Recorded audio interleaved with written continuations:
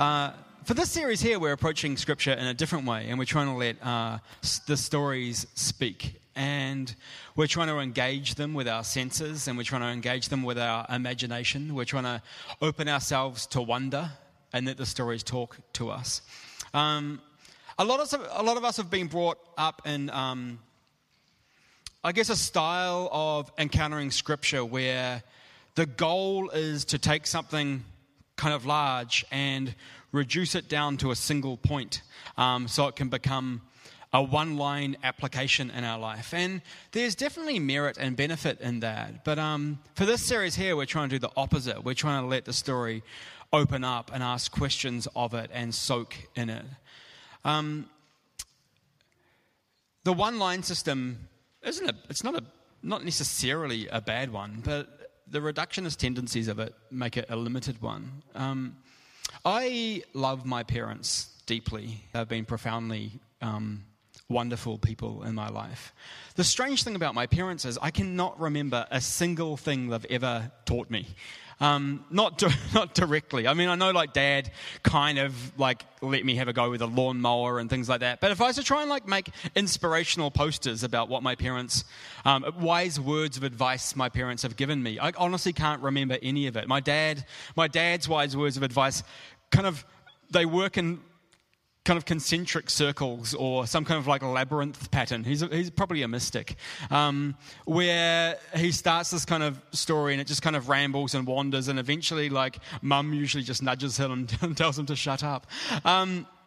So in terms of giving life advice, I can't remember very much my parents have ever told me, but there's a strange thing as I've grown up with them and as I continue to spend time with them, the people that they are continue to shape the person that I am. I've got 1,000 little vignettes of the way that they've responded to situations in life, the way they've approached spirituality, the way they care for other people. And because of that, they've had a profound impact on my life, and I carry them everywhere I go. And Scripture for me is a little bit like this. I struggle with one-liners because for me they feel really restrictive. But Scripture and the person of Jesus and God shown in Scripture continue to shape my life. And I feel like this series is a chance for us as a community to sit and soak with something. One of the benefits of getting to do the talky bit for a job is that you get to spend a week with a single story, and it's amazing how the story, if you carry it with you, begins to resonate with the rest of life or conflict with the rest of life. And the rest of life is kind of enlightened by the story that you're carrying. This week, as I've been holding this Peter growls at Jesus story, it's been amazing how many situations and scenarios have kind of taken on a different slant through my engagement with this story. And I guess that's what I hope for us as a community as we go through this passage and as we go through this series, that each week we would sit with a single story and we would consider it and mull over it and read it over and over again and let it seep into us. And then that somehow through it we might see life differently and be transformed by God in the process. So, cool. So this week, this week we are talking about the story of Peter growls at Jesus.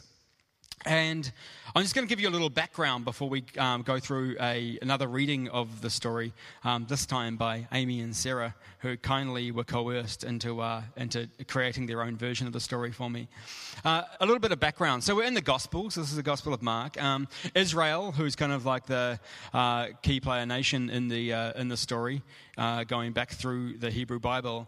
Israel is occupied by the Romans, which they're not enjoying very much, to say the least. Things have been going so bad for so long that their kind of expectation is that things are so bad, God is going to have to do something sometime, because he promised that he would look after us. And this scenario here is rubbish. The Roman occupiers are stealing our land, trying to coerce us into their way of living, and we're not happy about it. So God surely is going to send the Messiah soon. So there's this expectation that God is going to deliver Israel and make them the kings of the world through sending the Messiah. Most people, not all, but a lot of people believe that the Messiah is going to be a military, political figure, a little bit like King David or Judas Maccabeus. You can look up Judas Maccabeus on Wikipedia. He, commonly known as the Hammer. He led a revolt against the Greeks, I think. Fainan, help me out. Who did Judas Maccabeus lead a revolt against? It was pre-Roman Empire, so it must have been the Greeks. And he managed to hold them out for quite a long time before they got crushed again. And so this theme of messiahs popping up, or potential messiahs popping up, is really kind of like in the air at the time of, that the Bible is referring to. And they reckon there's at least 14 other messiahs that popped up and then kind of gathered a little crew in the desert and tried to make a little army, and the Roman Empire found them and crushed them and executed them or sent them off further into the desert to go and die. And so there's kind of this like, this guy's the one. Oh, he's on the cross. And this has been the pattern. So Israel hasn't given up on the hope of Messiah, but there's been a few false starts. And so whenever there's kind of talk of a Messiah, the Romans get very, very nervous just in case, because Israel's been an enormous pain in the bum for them. And Israel gets a little bit excited because this might be the time where God's going to decisively act. So this is the kind of context that Jesus is walking into. And there's some excitement and confusion about Jesus. He's healing people. He's turning water into wine, which is, all of these things are very symbolic of the age to come. He's gaining popular support, but he's also quite strange. He butts up against religious leaders. He doesn't seem to be that interested in gathering an army. And he refuses when people try and crown him. So there's some very messianic things about him, but he doesn't quite fit the bill of the Messiah that they were expecting. Just before the passage that we're about to read, Jesus heals a blind man. And you can imagine the kind of excitement that's building up around. It says that there's crowds and then there's his disciples as well. And you can imagine after a healing, as Jesus his popularity gains momentum, that there's a sense of excitement about what Jesus might do next. The disciples have already, in previous chapters, just had arguments about who gets to hold positions of power when Jesus becomes the Lord of all things. Quite embarrassing arguments about who's going to be at his right hand. James and John send their mum to go and ask Jesus, which I think is just like so primary school. It's unbelievable. Then they got her to go and ask someone out. They also said no. So around the disciples there's this kind of anticipation and excitement. So as we go through the story again, I want you to enter into the pattern that we've been entering into for the last few weeks of opening yourself to the story, hearing it anew if you can, thinking about the people and the characters in it and who you attach to and who you detest, who you feel like you're like. Thinking about their emotional situation, what they're going through, what they're experiencing, what they're hoping for.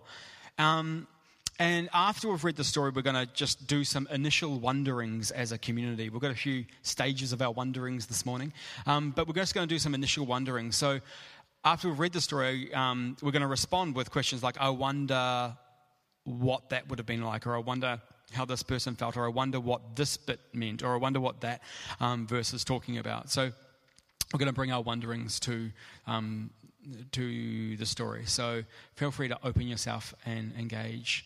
Amy and Sarah are going to come up and retell the story. Without a microphone even. So listen up, yo. Wow, you're like a rapper. Yeah, good.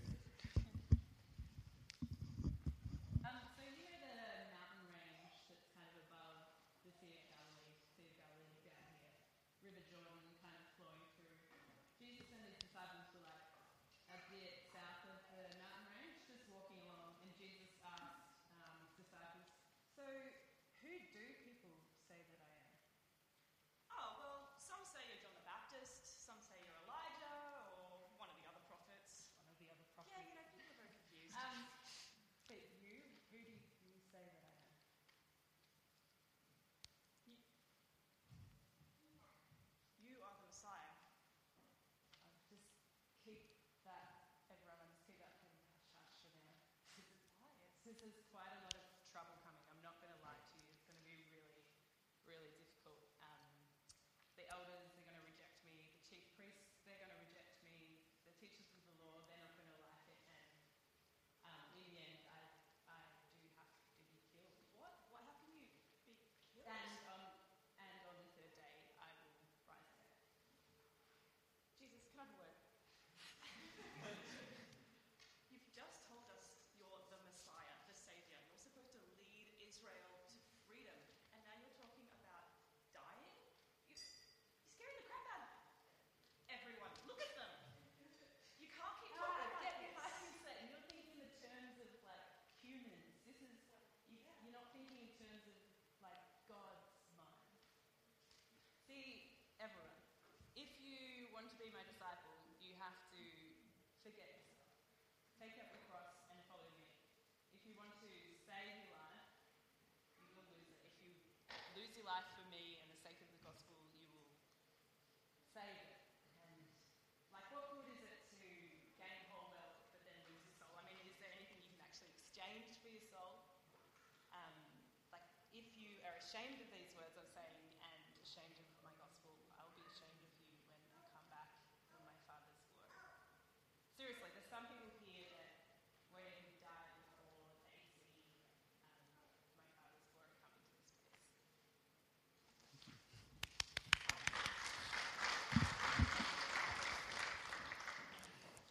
Thank you. Cool. Initial wonderings. What questions does that make you ask? What more do you want to know about? What gaps are there? What do you react to?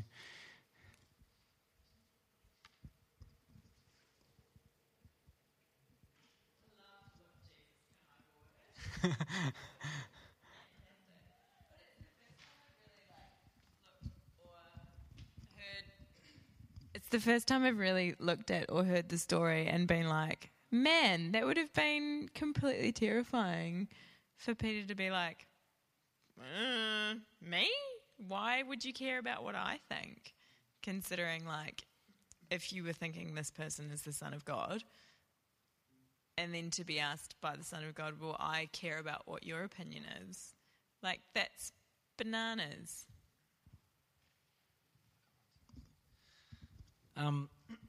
The seemingly central idea that you think you can have the world, but in doing so you can forfeit your soul. Yeah, that sort of central message that resonates with me. Yeah, cool.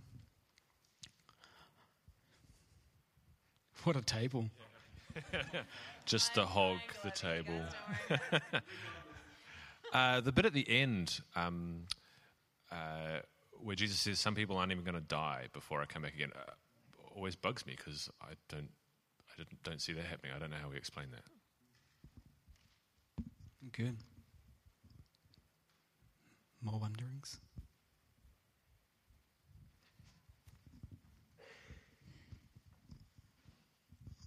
I just wonder about the initial question, like, who asks his friends, who do people say that I am? It sounds almost like a bit of a paranoid question, but yeah. You can imagine asking people, so yeah, who does everyone say that I am?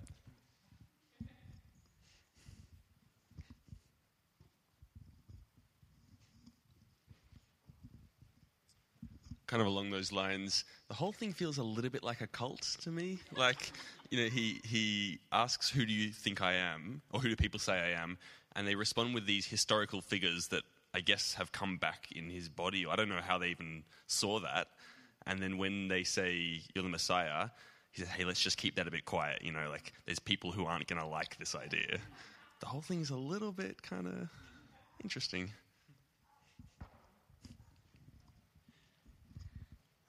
I've been wondering about... Are you speaking as Peter or Amy? I'm Amy again.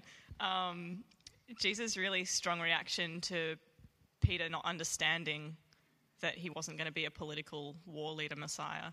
Like a really strong, get behind me, Satan, like, don't tempt me. Is that what it is? Don't tempt me. And I wonder if Jesus was ever tempted as a human to take the easy road, the one where he didn't have to get crucified. Like, did he react that strongly because there was something in him that was saying, do it the easy way?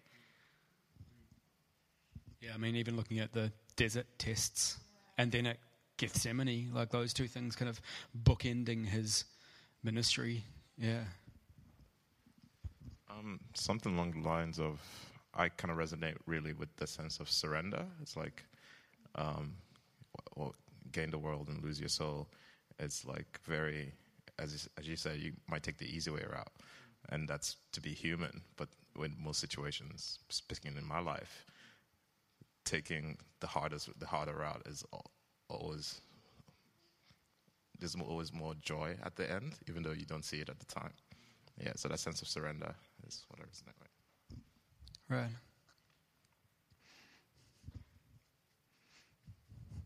I'm not saying your side's letting the team down, but I am implying it. Yeah. Oh, good. Oh, here we go. Oh, here we go. Wow. A little bit of manipulation goes a long way. I also just wanted to reiterate that it was a tough job, and that he was human, and that he did die, and that he rose again. He was God as a man, so if he stubbed his toe, it was going to hurt. And it was a hard job. Yeah, you can really feel that in his words coming out, can't you? Like the wrestle. Yeah. I wonder why we have to take up the cross if Jesus has already taken up the cross and has done it all. Why do we have to do it? Sort of like an insolent child. I don't want to do it. You've already done it. Why do I have to do it? Yeah. Excellent. Oh, yes.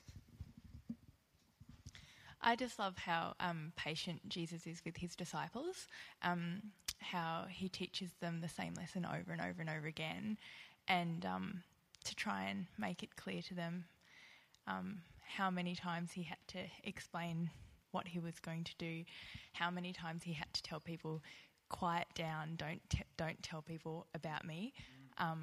And it's interesting, I've been reading Mark last week and pondering on that over and over again. Jesus sternly told them not to tell what happened to them, thinking, wow, that would have been quite a weird thing, watching these miracles happen and then him telling not to tell people. Yeah. It's a strange thing to do, to go around healing people and then just stop healing people. Jesus would fix that easily. Just a follow-up from an inquiry across there about the confusion right at the end of that story, like before some of you die, the reign of God will be here amongst us. I wonder what it is that we miss, if we can assume that what Jesus said actually happened. Awesome. Okay, cool. We're going to spend the next little section just entering into Peter's part of the story. Peter's been walking around with this guy for 3 years now.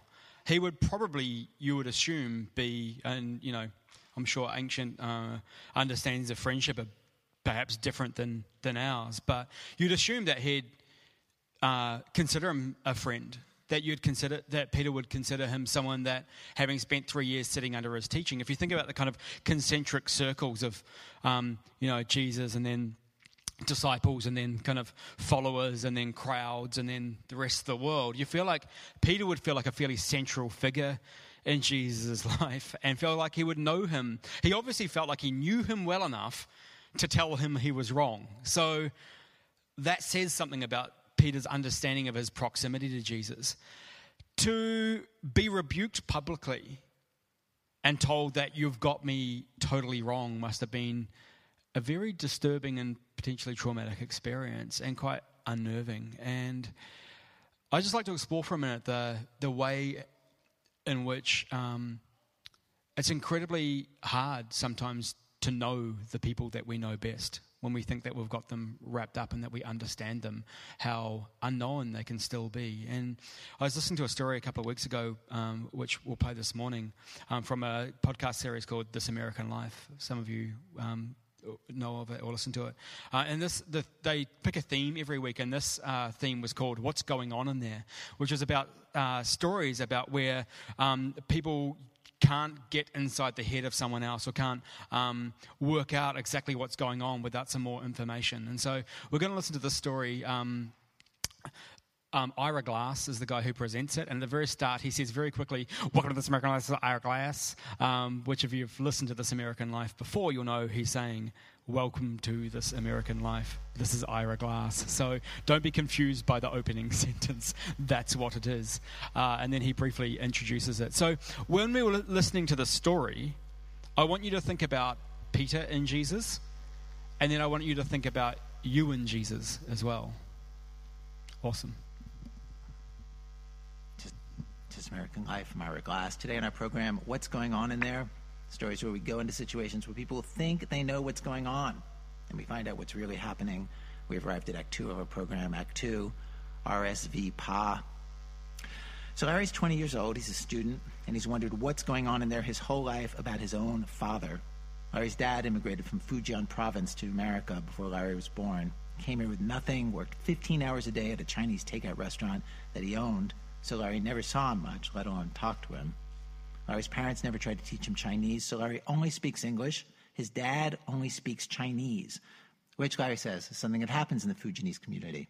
Some of his friends can't talk to their parents either. And in Larry's case, he has always wondered what was going on in his dad's head. Bianca Gaver has a story. Larry's dad spoke 2 dialects of Chinese, Fujianese and Mandarin. Larry could barely tell the difference between the two. Larry's mom spoke to him in English.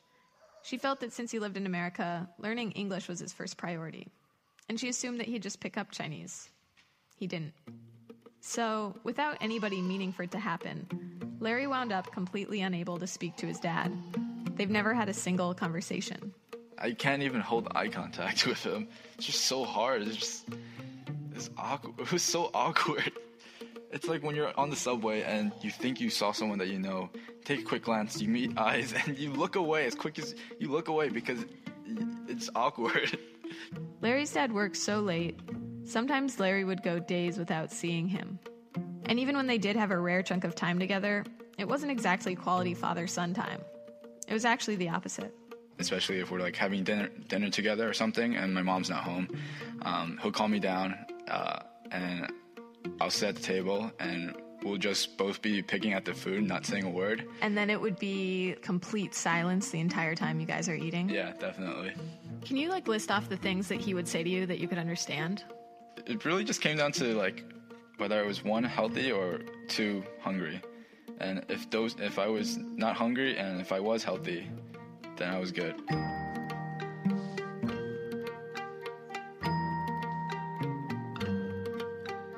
It was definitely upsetting, especially growing up. But I think it got to a point where I just didn't really register that feeling anymore. I just started feeling nothing for him when I would see him. He would just be basically a wall to me, just like a third wall, and just I'd walk right past him. When Larry was 8, his little brother was born, and his parents sent his brother to Chinese school. And as he grew up, his brother could talk to his dad. The two of them got along great. Larry would watch the two of them making jokes with each other, laughing, smiling. Before that, he said he didn't even know his dad could laugh. And Larry's feelings shifted. He remembers thinking, oh, I was the testing ground. I was a mistake. He figured that his dad realized his blunder, not teaching Larry Chinese, and made up for it with his little brother, which was great for them, except he didn't make much of an effort to fix his relationship with Larry. I just really just felt anger towards him. I just felt just strong resentment. Because in my head, I thought that, he definitely does not love me. And so I'm not going to care about who this person is. When Larry was 14, the construction business that Larry's family owned in China took off. It was making more money than the takeout restaurant, so Larry's dad moved back to China in order to send more money home. He wrote Larry a letter to say goodbye. So it's about six pages long. On the left side, it's the Chinese, and on the right side, it's the English that my aunt translated. Larry got the letter after his dad had already gone. Here are some excerpts, read by Larry. Son, I remember the days after you were born. I was thankful because your arrival brought me a brilliant outlook in life. When I wrote this letter, I struggled tremendously. However, it is a father's duty to mentor his son. I cannot communicate with you. Time flies. In the blink of an eye, I will turn 40 years old. In another 2 or 3 years, you will leave Mom and I to attend college, learn the necessary skills, be independent. Sorting and organizing your books to keeping your desk clean will leave a good and lasting impression on others. Before you go to school every morning, remember to eat something. Do not pressure yourself. As long as you are unafraid of working hard, there will be a path for you. I cannot speak English, and I've been able to support my family all these years. So relax and do your best. Thank God for giving me the courage to write this letter to my oldest son. I believe deeply that to gain anything, we must surrender something. Conversely, anything that you surrender, you must gain something back. Pardon for my sharing. Ba. I read it through the first time, and by the end of it, I'm really crying. It just really hit me hard because that was the first time I ever said, I love you. Every line just made me start crying over again. So this is like one moment where you realize everything you thought was totally wrong. Yeah, I felt so guilty because it was basically my fault for not understanding that this is actually how he feels.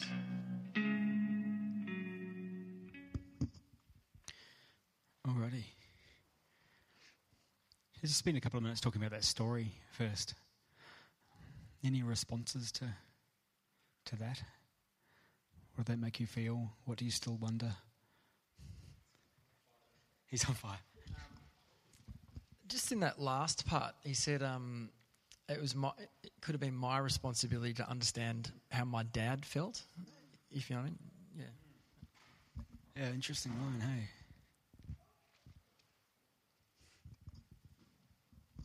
I think that Larry equated not communicating with his dad with not being loved.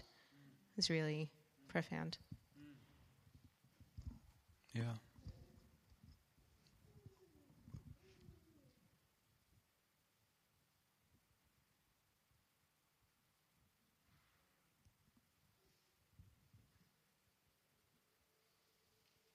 Cool. Now let's have a think about Peter and Jesus and how Peter would have been feeling in that scenario. If we to enter into Peter's story and Peter's part in that story, how might Peter have been feeling? What might he have been experiencing? What might have been difficult or strange for him in that?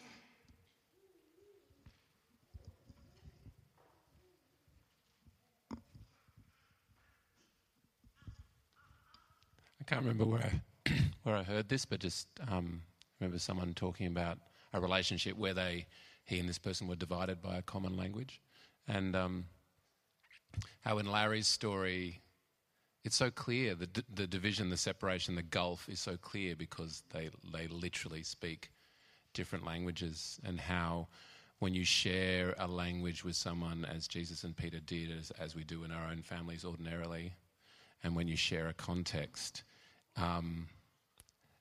that lack of understanding, that gulf that exists between you and another person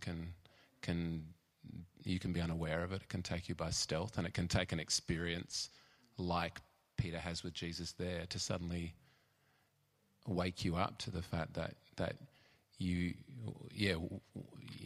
actually divided by a common language. The language that you share is actually deluding you and making you feel like you know exactly what's going on with this person when you don't.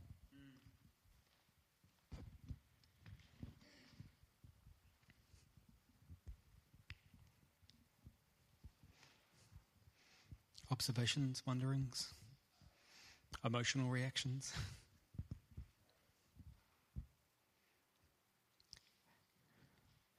How might Peter have gone away from that conversation? There's lots of options.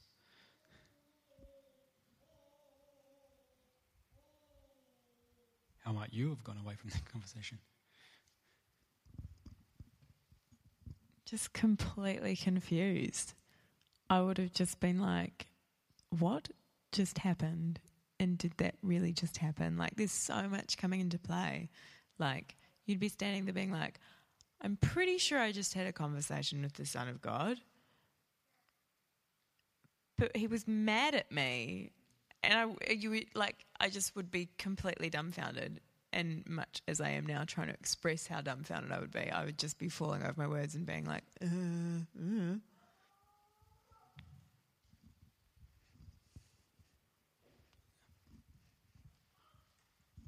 I wonder if, like, so he was this little Jewish boy and grown up in a Jewish family, so, like, the Messiah would have been this, like, superhero figure for him that was going to come, and all in one moment, his, like, whole childhood, lifelong conception of this superhero Messiah was just sort of, like, deconstructed, and in that, he was publicly, like, humiliated in front of his mates, and that would be very difficult, and yeah, just the shock of, like, having your whole, like,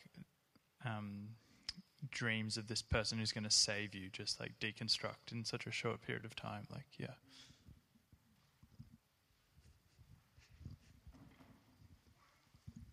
Yeah, I think that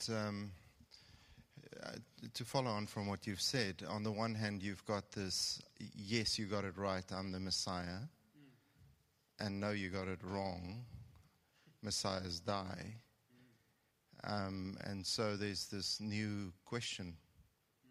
So what's a Messiah?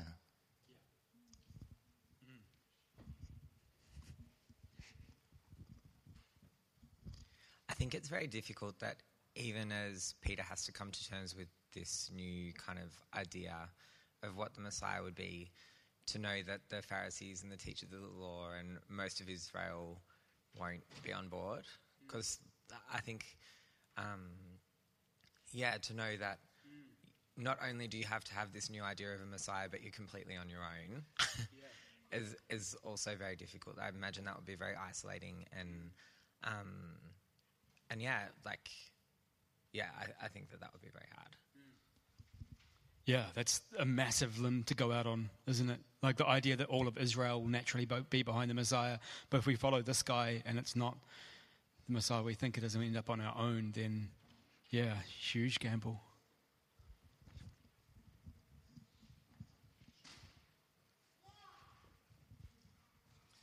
I've had two parts to my thought. The first is just thinking about the long picture of the long view picture of Peter, that if he's the one that wrestled the most, he's also the one that, they finally chose to kind of start the church. So he might have had a pretty shocking time in this picture, but further down the track he was, given such responsibility.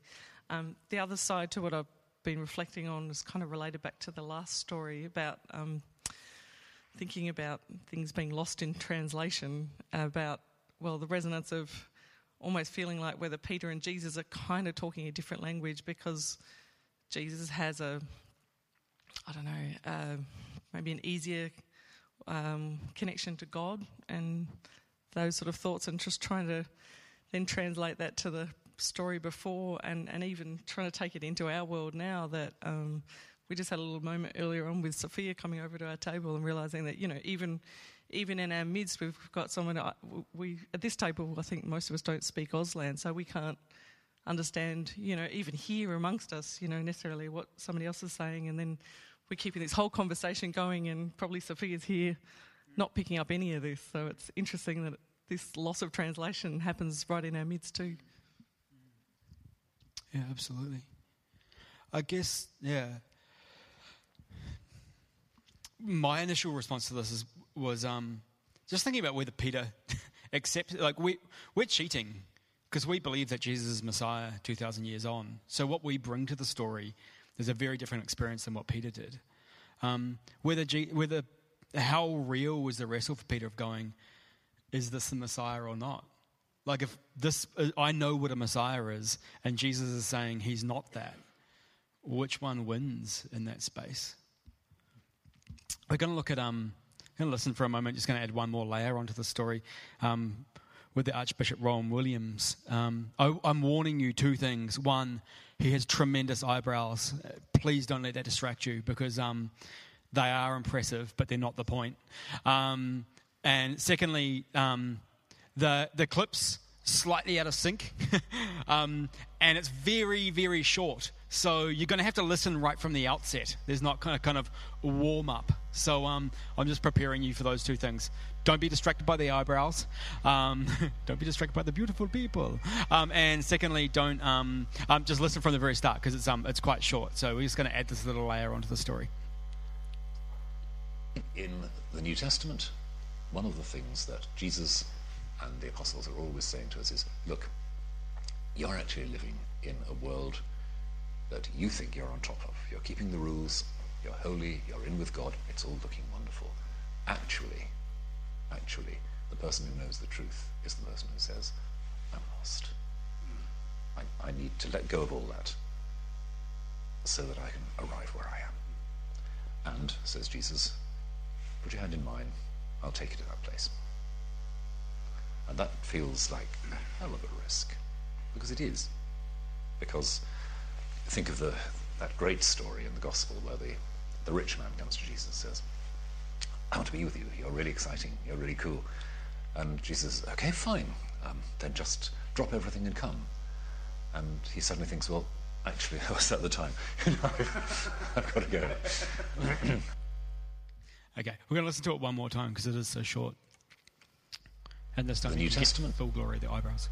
I think in the New Testament, one of the things that Jesus and the apostles are always saying to us is, look, you're actually living in a world that you think you're on top of. You're keeping the rules, you're holy, you're in with God, it's all looking wonderful. Actually, the person who knows the truth is the person who says, I'm lost. I need to let go of all that so that I can arrive where I am. And, says Jesus, put your hand in mine, I'll take you to that place. And that feels like a hell of a risk, because it is.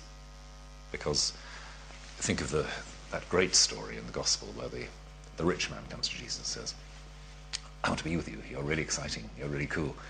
And Jesus says, okay, fine, then just drop everything and come. And he suddenly thinks, well, actually, I was at the time. I've got to go. Oh, is that the time?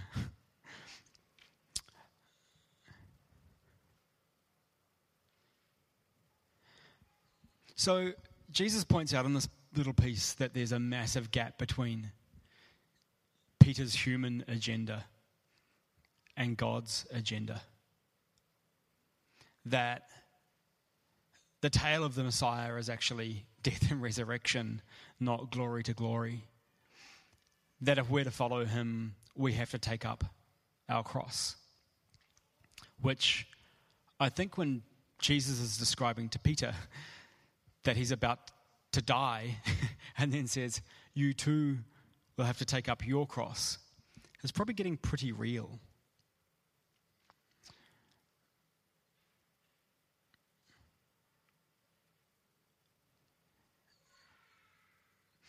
I wonder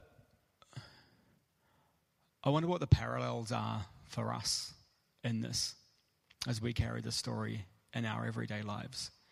The divine agenda versus the human. I wonder, confronted with the same question, what our response is, what our fears are.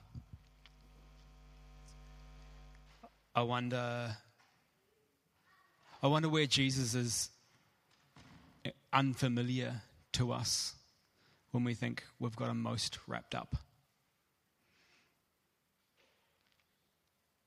I wonder what steps we can take to open ourselves to Jesus as he is, not just Jesus as we currently conceive him.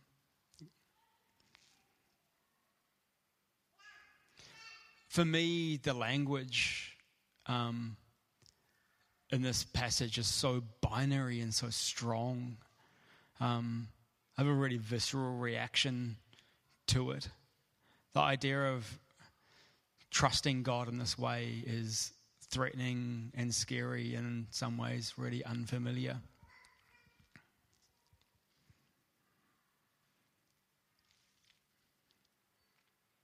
I wonder why letting go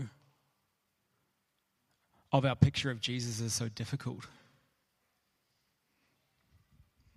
Does anyone want to speak to that?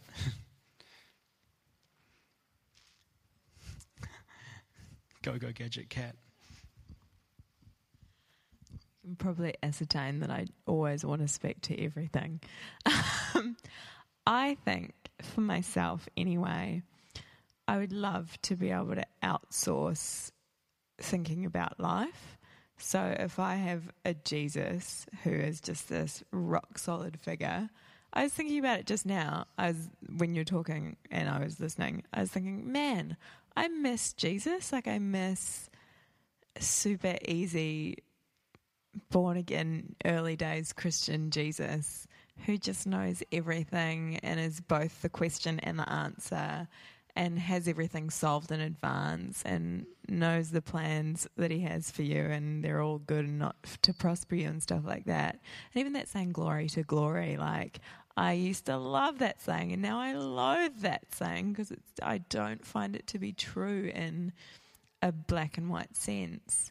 But that thing of handing over my idea of what I think Jesus is like requires me to instead sit with this question of, well, maybe Jesus has to show me what he is like.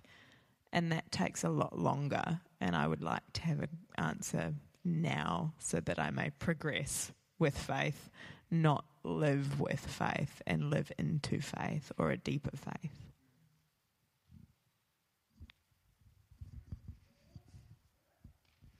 Anyone else? Oh, this table's hot. I guess I was just thinking about if I placed myself in that situation. So Jesus comes up, Peter says, "You are the Messiah," and that has there's an idea of what that means in his head. And then Jesus kind of says, "Well, yeah, but actually that's not at all what you think it means when you say that." And so if he came to us today and I said, okay, well, Jesus was God on earth, it's the same thing of I have all these ideas of what that means. Now, it's a bit different because we have hindsight, and so we have got a revelation which they were in the midst of at the time. But it's still that same thing of, yeah, maybe that's true, but it's still, like, you're still just bringing those same preconceptions of what that means, and the whole point is that you don't get it. Which is, that's probably, like, that's the gateway to the bigger truth, but it does leave you completely in the lurch in terms of, what do I think I know? How do I progress from this? Like, is it just a matter of put a hand out and see what happens?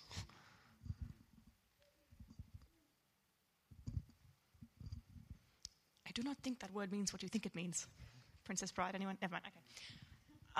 I think that we get attached to our really certain picture of who Jesus is because certainty is just really attractive, and like our lives are full of such uncertainty that we want things that are closed and have a full stop and we can comprehend. But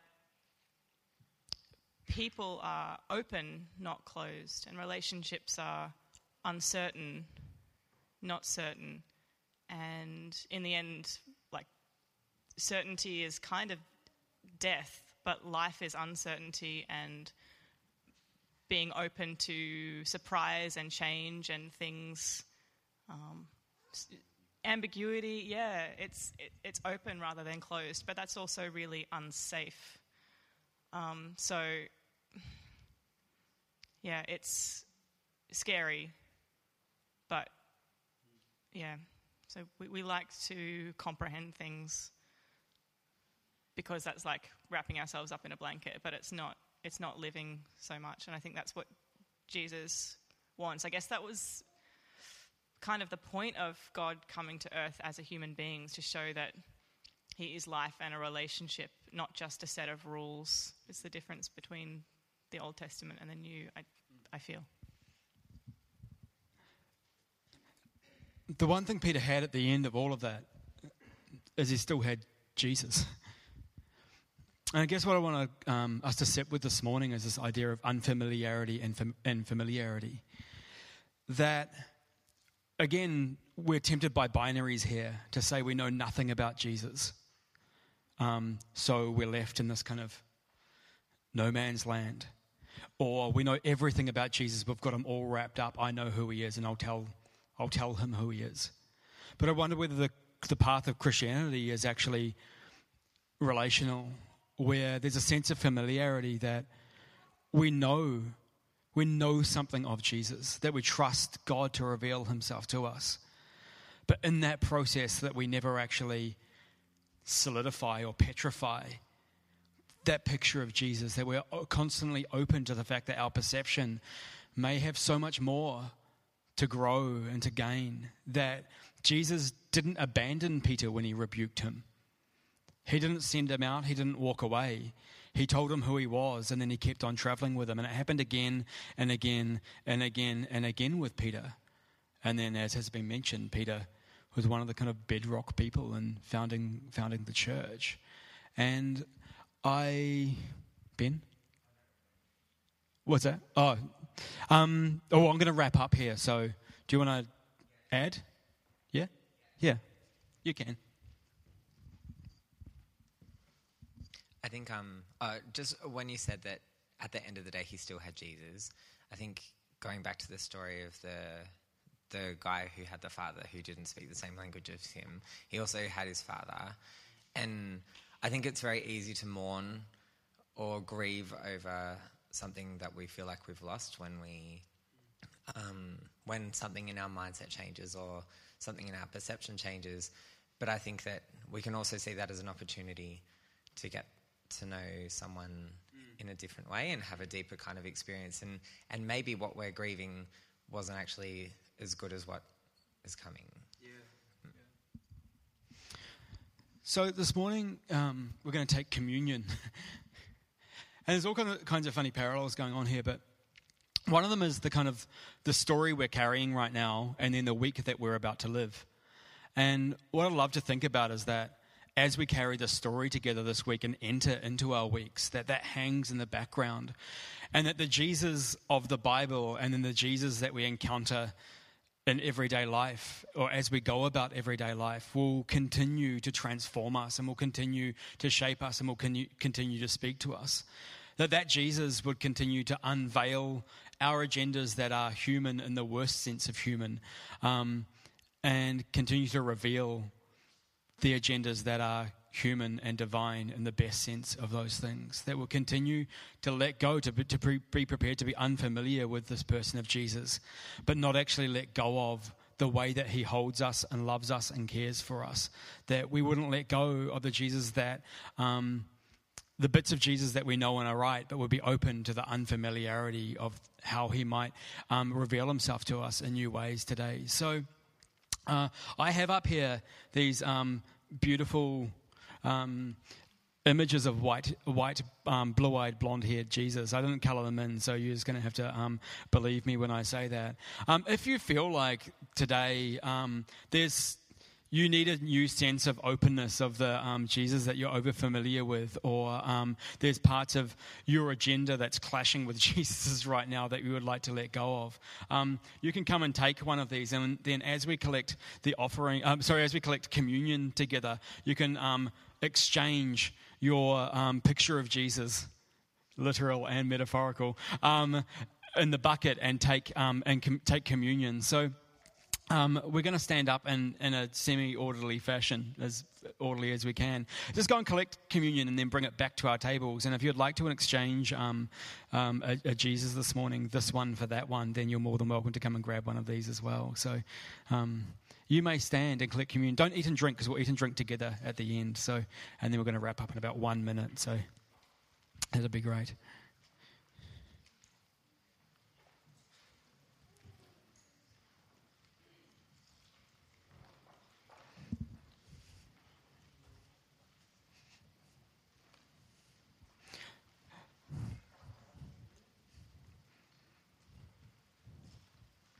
Oh, I maybe should have said, just take a cup and the cracker rather than the whole tray. Sorry. It might just end up easier. So if you did take a whole tray, stop thief, please return it. Or you can distribute it to your table, that's fine. Mark's thirsty this morning. It doesn't really matter, does it? Good point. Stress less, Shane. If you'd like to come and take some of Mark's communion, you can steal that, because I'm going to. You can steal it. I can steal some? Thank you for sharing your Jesus with me. You're very generous.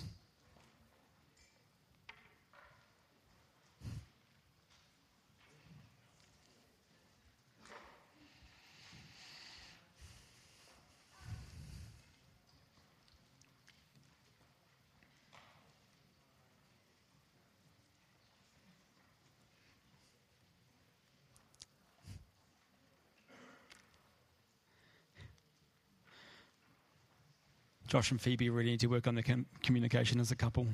They doubled up.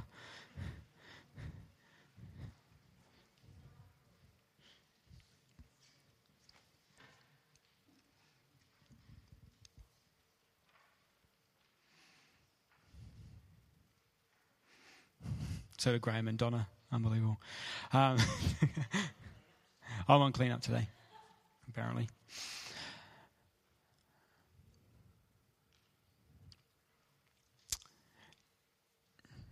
Jesus who loves us so deeply. Jesus who we know but don't have wrapped up yet.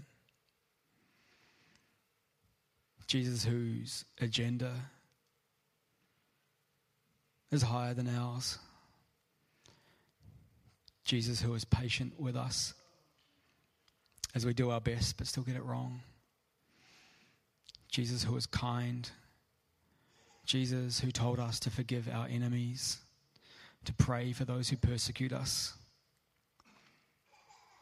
Jesus whose kingdom is coming now, even though we already struggle to see it sometimes. Jesus loves us, yes, we know. Jesus, this morning we invite you to transform us, to show us your kingdom, to teach us to take up our cross, and to show us what that might mean for us this week. Jesus, help us to let go. God, rid us of God. Jesus, hold us. Be gentle with us. Stay close to us as we go about this week. In your loving name, as we eat and drink together.